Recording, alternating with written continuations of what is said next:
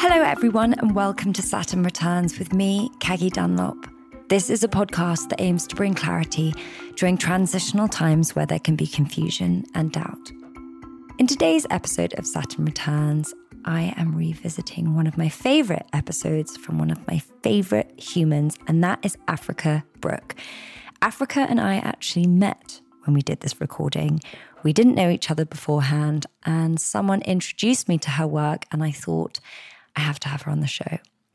And we instantly became friends, and she is now one of my closest friends. I cannot imagine my life without her. And it was such an amazing moment because I have managed to meet and make some friends through doing this podcast that, you know, I can't imagine my life without. And it's something that you guys often message me about is, you know, how do you find people in a like-minded community that are on the sort of same path as you, that are on a spiritual path? And when we navigate our 20s and go into our 30s, it's often a tricky thing because we don't necessarily align with the people that we grew up with. Our values change, our interests change. Our lives suddenly go in very different directions. And, you know, sometimes people seem like they're speeding ahead and they're getting married and having children, and we might not be there yet. And so you just don't have the same things in common anymore. And so Africa is really someone that has come into my life, I guess, you know, recently and late for some. They might think, you know, making friends in your 30s is late. But I have found that my friendships that I've made over the last couple of years since doing the podcast have been some of the most profound and closest. And just meeting someone like exactly where you are and having these things in common, and someone that's also able to call you out on your own bullshit as well, you know. And me and Africa often joke about having similar pasts and being quite wild and reckless in our 20s. And I have loved seeing her go from strength to strength in her career. She is taking over, and it's been such a joy to witness, and I'm so incredibly proud of her. She also very kindly joined me last year as the guest for my live show. And so as we are about to do our next live show, I wanted to share with you this episode as it's a really important one. You know, self-sabotage is a really complex theme, and she unpacks it in a way that makes it feel very digestible and makes a lot of sense. So I'm very grateful to have her as a friend and for her guidance and support. And so I hope you enjoy this episode. Hello and welcome to Saturn Returns with me, Kagi Dunlop. This is a podcast that aims to bring clarity during transitional times where there can be confusion and doubt. The real me that had to navigate the real world without drugs and alcohol and parties and the consequences. I never felt like enough because now I'm comparing myself to this version that everyone loves.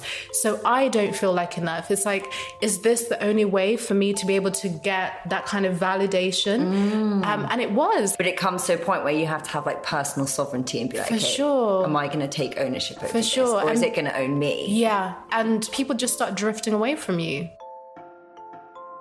I am very excited to be joined by Africa Brooke for this episode of Saturn Returns.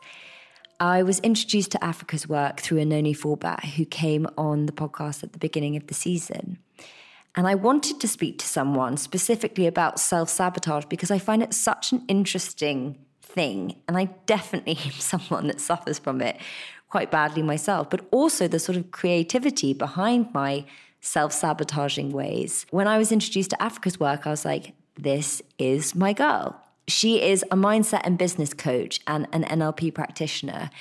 And as soon as I started watching her videos on Instagram, I was like, oh, wow, this girl is awesome. And we had the best conversation. It went on so long that I actually had to break this into 2 parts. So you'll be hearing the second part early next year. But this one, we really focus on addiction, self-sabotaging behaviors, limiting self-belief, and making peace with the past version of yourself, which I think is such an important part of your Saturn Returns journey, because you do change so much and you let go of so many ways of behaving that just aren't serving you anymore, that you've outgrown. And it can be really difficult. It can be a difficult process because there is a sort of death of self, like I've discussed previously, but also to make peace with the person that you used to be. So we really talk about that because both of us have gone through these humongous transitions in terms of the kind of people we are today. And I'm very grateful to now call her a friend after having this meeting with her. So I hope you enjoy it and you learn something from it. And thank you very much for listening. But before we get into the episode, let's check in with our astrological guide for the season, Nora. So it's a big theme during the Saturn return, this theme of self-sabotage and self-denial, feeling like we are not good enough to receive love unless we have the perfect career, or feeling like we're not good enough to get the career position we want unless we work hard and overdo it at the workplace and kind of compromise ourselves. Saturn return really confronts us with these little fallacies in our self-confidence, and it asks us to show up for ourselves and to become that inner authority that we always have had. It kind of confronts us and obligates us to stop patterns of self-sabotage so that we can thrive and truly mature into the adults that we are meant to become after the Saturn return, which is after the age of 30. The age between 28 and 30 can be very confronting on that front, where we do self-sabotage and we do deny ourselves happiness in some ways. Saturn is really just teaching us by ways of fear and by ways of obstacles to choose ourselves and to not compromise ourselves and to not devalue ourselves. Nice to meet you. Nice to meet you too. I'm very excited about this conversation. Me too. But also you have a very strong energy. Amazing energy, and that's why I was so excited to meet you, because I was like, oh my god, I can't wait to actually be in the presence of her. And it was as soon as I walked in and I was like, oh my god, she's really the real deal. Thank you. Can you explain to everyone a little bit about what you do and who you are? Yes, absolutely. So my name is Africa, and in terms of what I do, I help people to overcome self-sabotage. I work with people to rewire their way of thinking, to change their mindsets. And self-sabotage is something that I'm just so passionate about, because I could have a PhD in self-sabotage. Oh, yeah. Well, you need to, in order to be able to tell people how, like, not to do it. Right? So I'm an NLP practitioner. So NLP is neuro-linguistic programming. It's pretty much like a user's manual for the mind. So it's like really understanding our behavior and the way that we think, but on a subconscious level. So it's working with the subconscious mind. And I'm a clinical hypnotherapist. I'm a mindset coach. And I also work with people in terms of business. So fusing all of those things through a business lens. That's amazing. I'm not going to lie, when you said the self-sabotaging thing, it stirred a lot of stuff. Really? Yeah, because I think, we're all guilty of it in our own ways. But what I've done a lot of work around myself sabotaging, and we're going to bring this back to 2016 for you, because I think we have some similar experiences in the more obvious ways that one self-sabotages.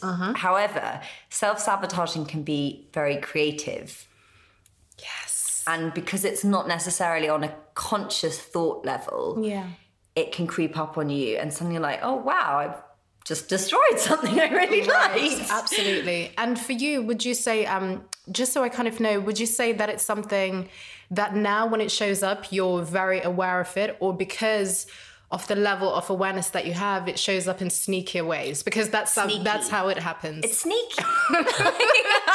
Like at the beginning, I was like, okay, things going well in my life, go out, get drunk, ruin everything. Yes. Pretty standard. Yeah. I think a lot of people can relate to that. But it was like very much, I was like, okay, how can I press the destruction button? And it was like, it was deeper than just drinking and being a bit reckless. It was like I was ruining stuff for myself. Yeah. And so I did a lot of work around that. But now, it creeps in sneakily. It does. The one thing that I love to let people know about self-sabotage, and I'll just give a definition of what it is. Essentially, it is when you get in your own way.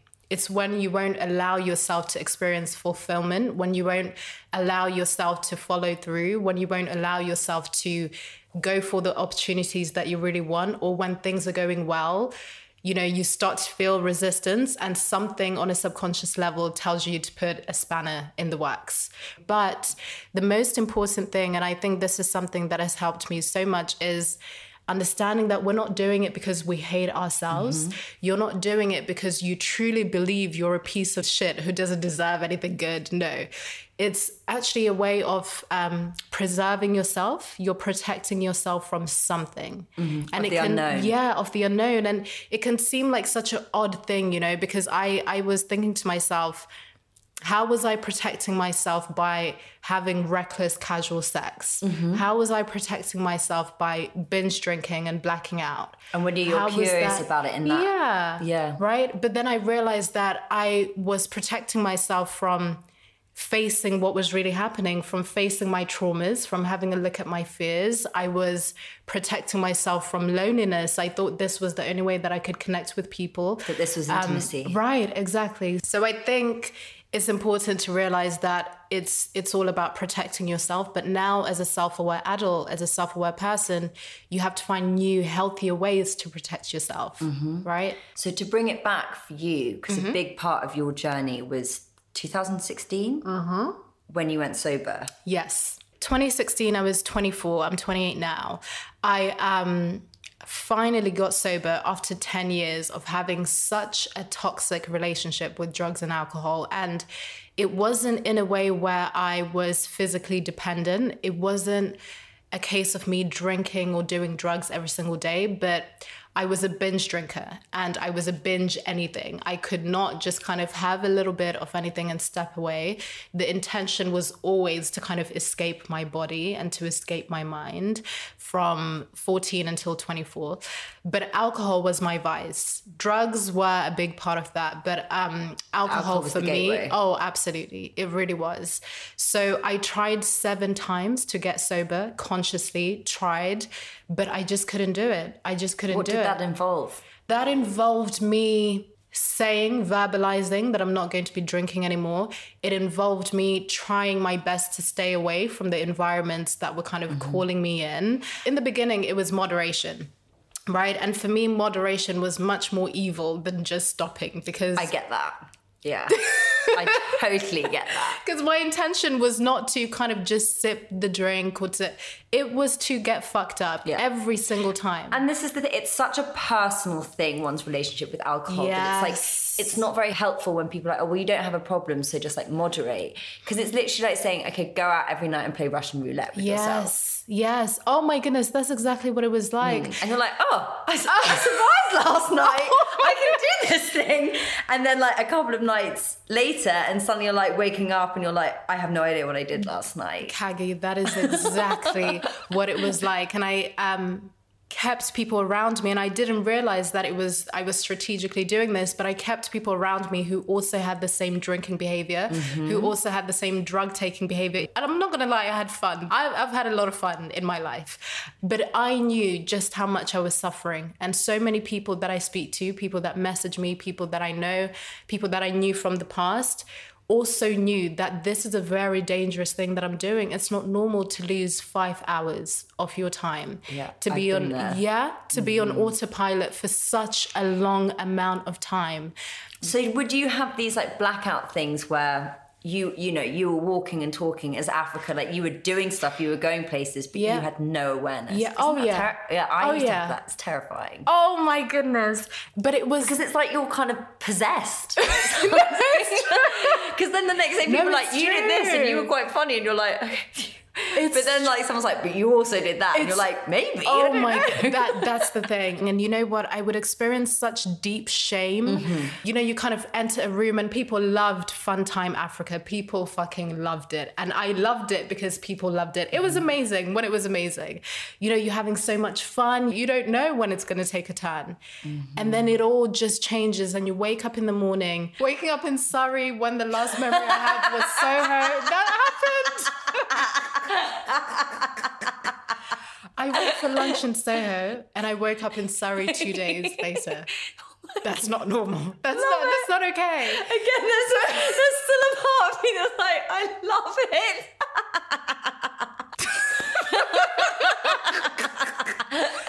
And then you just have a deep intuitive feeling that something happened that shouldn't have happened. I would have no idea. I would just know that that cycle is going to repeat, where I have to apologize for this version of myself that I take with me every time that I go out. And it's like, I try to silence her before we get to the event. We have a little chat. Okay, today is going to be different. You're not coming out. It's not, mine was called Katrina. I'd be like, you're not coming out of your cage. And now people even come up to me today, like my friends are like, where's Katrina? I'm like, I hope she's dead. I'm really praying that she's 6 feet under and will never return. So I completely get it. It was bad. Because it's a part of you. Yeah. But then it's also, you feel in a way so disassociated from it. For sure. Would you say that it was a part of you that you weren't owning? Or was it just the alcohol that made you that way? It was a part of me that I wasn't owning. It was a very repressed part of me. And it's amazing to realize that I'm all of those things now. But at the time, how I would describe it is the part of me that is so confident, the part of me that is so fearless, the part of me that can have a conversation with anyone, the part of me that has so many plans, so many ideas, because this was another thing.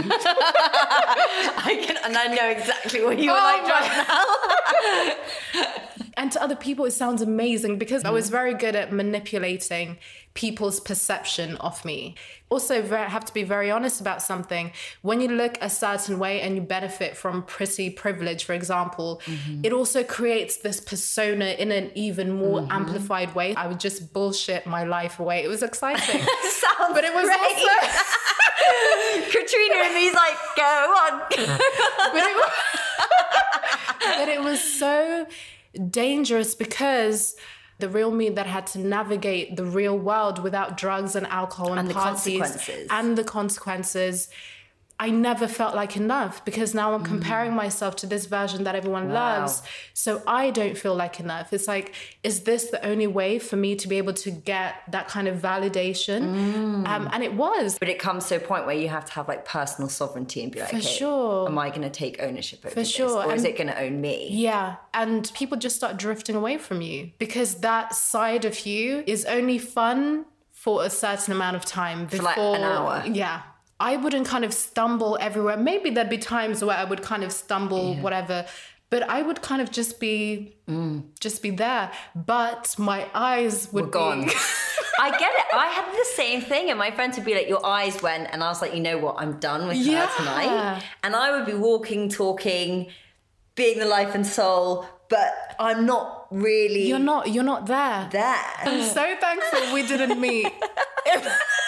You know what's interesting though, because my best friend now, I only met her, or like probably the person I'm closest to, I only met her a year ago. Okay. And she hears about this version of me and she's just like, I just can't get my head around. Oh, for sure. But kind of like, I get it with you because I had it in me. Yeah. But meeting you now, I'm like, you have like the calmest energy. And so it's so interesting that you have that experience. Chaotic. What changed and what shifted from you going into that place? For me, there wasn't just one thing. It was a collection of incidents for the span of 10 years where it had started off being fun. People are entertained by this character. I think by the time I was about 20, that's when I knew there was definitely something wrong, but there was way too much shame to actually speak to anyone about it. So I would just go onto Google and I would just type, is it normal to black out? Is it normal to drink this much? And, you know, I'd read things, but I still wasn't ready to let go of that identity. It was just so powerful. What I was going to say, it was so woven into your identity within your friendship groups and everything. That you were like, how do I exist without this? Yes. And who am I? Right. I didn't think it was possible. That? Yeah. You know, now I'm able to have conversations about identity and different selves. But when you're in it and when you're that young, you don't have the language for it. It's just happening. And you have Google. Yeah, you have Google. That is pretty it. Black and white. Right. And you think something is wrong with you. You don't understand, for example, the industry of alcohol, the way that alcohol is advertised, especially for women, you know, all of these things that I know now that I didn't know then. But in 2016, it was just me being exhausted. I think it was more of a spiritual exhaustion. I wasn't even going out that much by that time because I knew I had so much anxiety around even going out because I felt so out of control in my own mind. And I knew that having one glass of wine is not what I want. I want to drink everything. Why would I have one? If you did have one, did it affect you in any way? No. it didn't, but it would leave me wanting, it would feel so empty because that's not what I wanted. I wasn't drinking for the taste. Yeah, you were I could drinking pretend, for the escape. Right, there we go. So did it ever come into your dreams? Alcohol. Only when I got sober. That happened to me. Yeah. Big time. It happens to so many people. Like, would you have dreams of what you used to do? Absolutely. Dreams of me binging. You know what? I had it like, I mean, I've only just started to stop, but occasionally I have it again. I think it's the subconscious being like, I know you're not doing it, but just please don't do this again. Yes. And you know what? Something also that would happen to me for about the first 2 years is that if I had gone out and stayed out quite late and had an amazing time, when I woke up in the morning, for a brief moment, I would feel hungover. Phantom hangover. Yeah, I get those What too. is that? Me and my friend called them phantom hangovers. Because you wake up and you're like, oh my God, I have that shame. And you're like, what did I do? And I used to get it after having the dreams as well. And then it takes me like a bit of time to be like, oh, I actually didn't do anything. Is it almost like because you associated alcohol with fun so much and maybe staying out late that it's sort of I think it's just for triggers. so long in those scenarios, you would do the same thing. Yeah. That it's so burnt into your like memory and your muscle memory and your body and your emotions that it just comes out being like, this is what you would have done. This is how you'd feel. Isn't that crazy? Oh, and then I would just feel, so grateful that that hasn't happened. Yeah. So 2016 was me just being fed up of my own shit. And I had tried 7 times by that time to get sober. Again, as I was saying, I was reading a lot of things. I would maybe go a week. Longest I did was 6 months. And then I ended up having 1 beer and then I was out for 5 days. So... We've been there. Honestly, We've all been there. Honestly. Also, I had lost pretty much all my friends. I only had one person that I still am so close to this very day that understood me, had seen me in those moments, had told me the truth about what she sees when that transition happens and how it's not okay, but not in a way of judging me, kind of trying to help me, to support me. And I had my boyfriend at the time who had met me when I was in that part of my life. And then in our relationship, I got sober.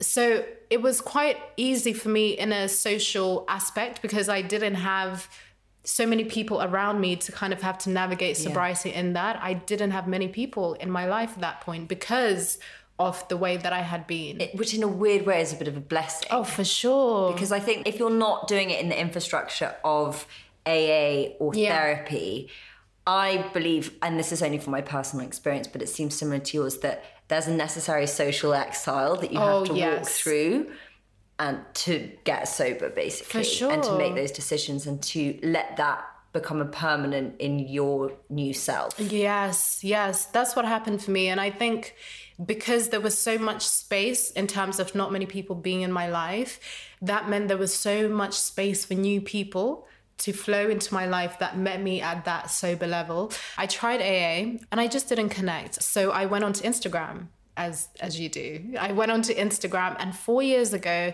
there wasn't anyone talking about sobriety in the way that they are now. I mean, it's still quite a taboo subject. Yeah. And now the good thing is that I feel like a lot of young people are starting to question their relationship with alcohol. They're starting to actually question a lot of systems, and alcohol is a part of that. But 4 years ago, there was nothing. There were just forums with kind of much older people. So I didn't see myself. And especially when it came to Black people, African people, I did not see myself. So I went onto Instagram and I started my account, which I still have to this very day. And then I just started sharing my story. And not because I thought anyone was going to see it, but it was just like a diary. And it's also an accountability thing for yourself. Oh, for sure. Anytime that I felt I was going to drink, anytime that I had been so proud of myself because I've been to my first party and I was the first to leave, because that was another thing. Africa never left. Last to leave. I totally get that. Oh my, so I would enter spaces, people love it. By the end, they're like, can someone just out? Get the bouncers, get her out. I never wanted to leave. So I'd be so proud of myself that I was able to leave, that I was able to say no, and I would just share. And then over time, people started reaching out to me, people that I knew in the past as well, telling me about their struggles with drugs. I had no idea. Wow. So yeah, I just started sharing my story on there, and I would read books, I would watch talks, I would find forums and kind of connect with people. I would use hashtags to see who was in London. But Instagram really, it changed my life. I think I was able to remain sober because of the community that I found and that you built. Yeah. That's incredibly powerful. Yeah. Because I think a lot of people will resonate. It's like there's a spectrum, and yet it seems quite black and white. It's like you're either a normal person that drinks, or you're like powerless in an AA. Right. And I kind of was like, I don't know, like where I land on the scale. So I constantly go from like that to like nothing. Yeah. And actually there's a massive thing in between. Like you say, people are becoming a lot more consciously aware. Yes. Systems are breaking down. Yes. And this is a huge part of it. For I think voices like yours are incredibly powerful to give people the courage to sort of change their way of behaving too. Thank you. Yeah. How did you sort of alchemize that into like what you're doing now? Yes. When I started to see other people sharing just how much me sharing was impacting them, I started to realize that actually I was not the one to blame. I started doing a lot of research just about alcohol and mindset in general. And then I was able to shift the blame from myself and understand that it was much bigger than that. There were patterns within me that had to be healed. There was trauma that had to be addressed. There was a certain way in which I was socialized to believe that to get acceptance, I need to be this, I need to be that, all of those things. And once I started to learn that, I think I was able to start accepting myself and looking deeper into myself. And another thing that also happened around that same time is I realized that I had so much sexual shame, and the way that sexual shame manifested was that when I was still drinking, casual sex was also something that I really normalized. I felt like that was the only way for me to get connection, especially from men. So I felt so detached from my body, even though I was pretty much using my body very often. So by the time I got sober, I realized that was a huge area that I had to actually take a look at. Do some work on. Huge. Because like, if you'd been using the alcohol to then have that connection, then you take that away, it was probably pretty obvious that was something that needed to be looked at. Oh, absolutely. There was this book that I found, and I recommend this to everyone. It's called Women's Anatomy of Arousal by Sherry Winston. And this was a book that pretty much teaches you how to actually connect with your sexuality, because again, I felt so detached from my sexuality. I thought that I couldn't have sex that I really enjoyed unless I was high or unless I was drunk. And because the first time that I had sex when I was 14, alcohol was a part of that as well. So it's almost like I started to associate alcohol and sex every single time. But so many people do, because their first experience usually, I'm going to generalize, is, wrapped up in alcohol, because that lubricates the situation and you don't have those uncomfortable moments that you do when you're sober. But then it does create this association between sex and alcohol. And then even to like go even further and trying to dismantle that, there's the sort of patriarchy and how sex is, I think, sold through the male gaze from such a young age. Men now grow up watching porn. That's their idea of sexual intercourse, like from a very young age. That's their education on it. And so we go into it in this very like disconnected, unembodied way, and then wonder like why we have a lot of shame as a society around it, because the way we're practicing it is not right. Yes. Oh my goodness, you nailed it. You nailed it. And it's also, for me as well, porn was my first teacher. And this all ties into kind of my sobriety and the kind of coaching that I do now and the way that I use my voice. But for me, porn was my first teacher at the age of 9. So by the time, and for so many people it is, and now it's even younger. So by the time I was 14, porn had kind of trained me in terms of what a woman's desire looks like, what my body should move like, what positions I should be in. And because alcohol was also as a performance, right? And also as something that is done to me, not something that I experience. So I was faking orgasms from the very beginning up until I was 25. And it's so normalized. Women laugh about it. So a year after I went sober. And, I was faking them in my relationship. Oh, probably even more. I think a lot of people were like, but it's so normalized. But then also what the problem with that, it's so normalized, but the problem with that, and it's a big topic that I want to be discussing on this season, is that if you fake orgasm and you continue along with that narrative that we all have sex like a porn star and that it just happens, this thing of kind of being slightly objectified and this whole performance, how are men ever going to know any different? Right. Like, we can get annoyed that, you know, oh, I faked it and he didn't actually make me. But if you don't communicate what your needs are, he's still not going to know. Right. And then I think they get annoyed because they're like, they want to know. Yeah. But we don't give them that opportunity because we're so stuck in, oh, okay, this is what I've been sold since I was such a young girl. So this is what I have to keep doing. Yeah. And it's because we don't feel like it's safe to communicate. And when you feel like it's not safe, you're not going to speak about it. Especially if it's someone that you love. You feel like, oh, but what if I upset them? What if they, you know... and we're always, especially as women, I mean, we just have to be very honest. We're conditioned into this niceness, right? Where we don't want to kind of bother. Please. We don't want to, so in getting sober for me, I realized that was huge. And it wasn't even just... sexuality. Oh, for sure.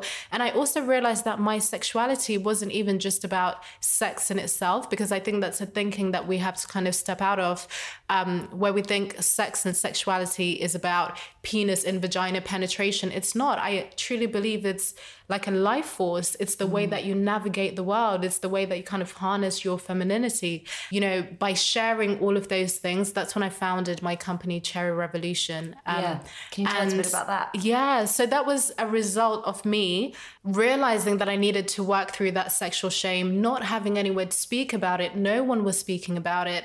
You know, the conversations would kind of stay in the living room, would stay in the restaurant, and then would just go out and fake orgasms again, and we will come back and talk about...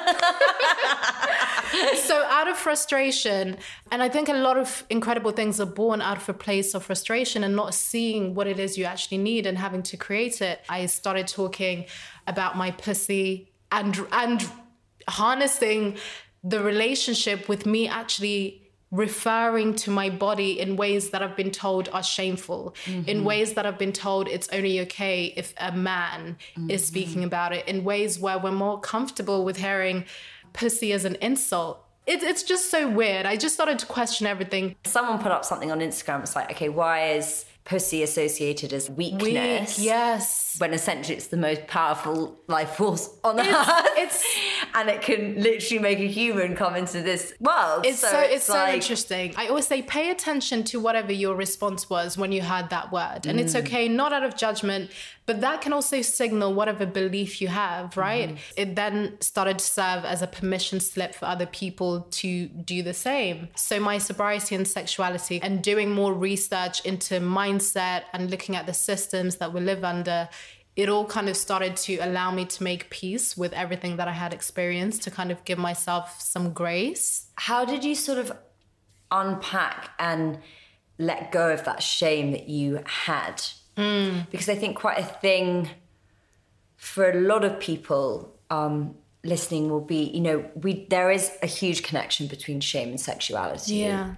If we've lived in a certain way and been behaving in a certain way up until a certain point, but then suddenly realise that we want to do things differently, how do we make peace with the past version of ourselves and let that go and then begin to truly embody like who we are and what we stand for in this moment? Yes. Oh, that's a good question.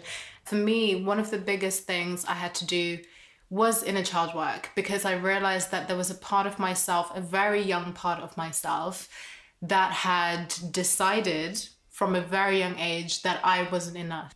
And making peace with myself personally wasn't about me doing it from where I was as a 24-year-old woman. I actually had to do the deeper work of going way back onto my timeline. And I know that for some people hearing this, it might sound like it's a lot of work, and that's because it fucking is. I think we need to realize that in order to actually really make peace, not on a superficial level, it's going to be hard. But I sometimes think that people can just rehash the past and you can intellectualize it and make it make sense in your mind, but you actually haven't done the emotional body work. Yes. Oh my goodness. That's exactly it. And I realized that I did have much deeper to go, but I still wasn't able to get deep enough. And because none of it was speaking to the subconscious, it was speaking to my conscious mind, right? Yeah. My analytical mind. Which goes back to what we were talking about at the beginning of like these internal belief systems. Like if you can't touch them, it doesn't matter how much you desire something or want something. It's like they're going to be essentially commandeering the shit. Yeah. So for me, making peace was about actually getting to the root of what was happening. And for me, it was my beliefs. And they were beliefs that were not created in my 20s, beliefs that were formed when I was very young, beliefs that were formed because I grew up in a home where I saw physical abuse. And, you know, I made a lot of decisions about what that meant about me. That's when I discovered NLP. So you do a lot of timeline work where you go onto your timeline and look at the moment in which you made that decision about yourself. And I did a lot of kind of ritualistic stuff, like writing letters to that version of myself, to the version of myself that used to black out and lie and cheat and not know when to fucking leave a party. Because I had so much resentment towards that part of myself in the beginning of my sobriety, which is normal. And also because whenever I ran into people from the past, they remind you who you used to be. Yeah, I know. I totally get that. And you're like, not that fucking person anymore. And they don't always mean to. I feel like you have people that intentionally question your new part and they want to remind you like, oh, come on, that's not really you. I know who you truly are. Right? And then there are people who do it it happens in a very subtle way, in a conversational way, but it triggers that part of you and you're like, no, I'm not that same person anymore. Or, you know, you might find yourself in situations where the things that you used to find funny, you just don't find funny anymore, but you have someone in front of you who is still speaking to you at that level that you used to be.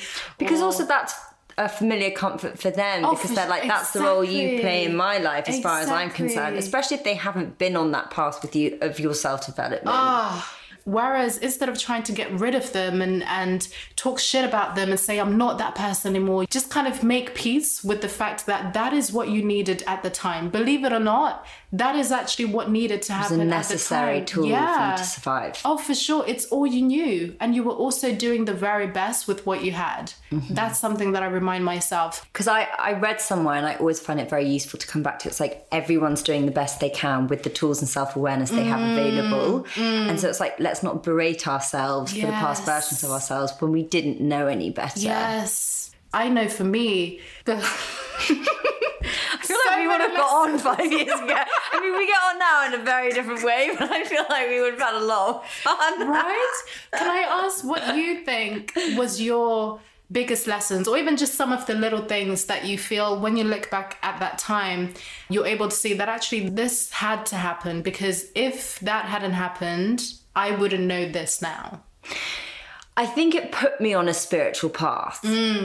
And I think for that, I'm eternally grateful. And it also encouraged me or forced me to cultivate relationships and also balance within myself, which were all like foreign concepts, really. Yeah. But what I describe to people now, if they're like, well, can you just casually drink? This is very dramatic, but it feels spiritually dark for me the next day. I guess that's one thing. And also, you know, it's really interesting everything you're saying about embodying those parts of ourselves that we deny. Like, because I'm a people pleaser, I can be quite shy. And I think that for me, alcohol was a way that I just like, I wasn't aware of what people were thinking, feeling, so I could just be whatever the fuck I wanted to be. And there was something liberating in that. And it's like, okay, how can I incorporate that into my life in, like you say, in a healthy way and be a little bit stronger and have like stronger boundaries and say no? I would say it's when you're able to stand up for yourself, state your needs and to state your desires and to stand up for yourself in a way that feels quite scary, but in a way that frees you in so many ways. And I say that knowing full well that to state our needs and our desires often feels unsafe. So boundaries can seem quite disrespectful. They can seem like someone's being harsh because we're not told that our needs are important. We're not told that it's important to actually say how you feel. If you're not okay with something, instead of just allowing it to happen, it can seem rude or it can feel like a personal attack.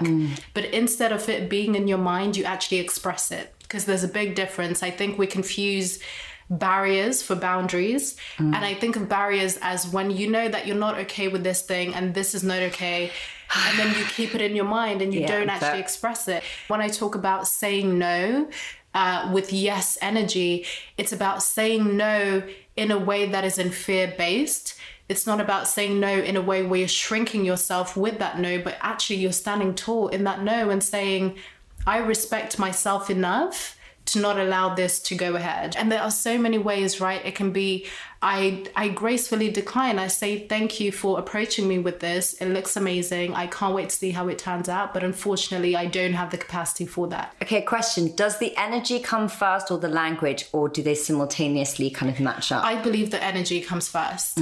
With everything, you have to feel it. Oh, for sure. With everything, I think it's energy so first. And we also, I think if we don't check our energy, you know, going into a situation, I think we rehearse what we're going to say. But if we don't, like, people are responding to energy all the time, and language is just like the outer layer of that. And I think it's also understanding that if I say yes to something that I don't want to be a part of, that is self-betrayal. If I fake an orgasm, that is self-betrayal. If I drink again, that is self-betrayal. And with the kind of awareness that I have and the identity that I'm trying to cultivate, it's an act of self-harm. Oh, for sure. Because sometimes we think we have to wait for the big things to happen for us to start saying no, but it's the tiny little things that happen every single day. This is where also self-compassion comes in. When you notice these things about yourself and you're like, noticing patterns, and then instead of berating yourself for the pattern, just actually look at it in an objective way. Just look at everything. This is what I do. And this ties in with the how do you make peace with yourself, is that I don't think the making peace happens once and then you're done. That's another important thing. You're constantly going to have to do that. So it has to be a practice. You have to start somewhere. I think we also get very overwhelmed when we realize just how much needs to be changed or how much we want to change something. And it often leads us into inaction where we don't actually do anything at all. And we decide that this is just who I am. You know, I think that happens quite a lot. Like, take it or leave it. This is just who I am. Because I think we're both examples of people that, like, if you want to change, you can.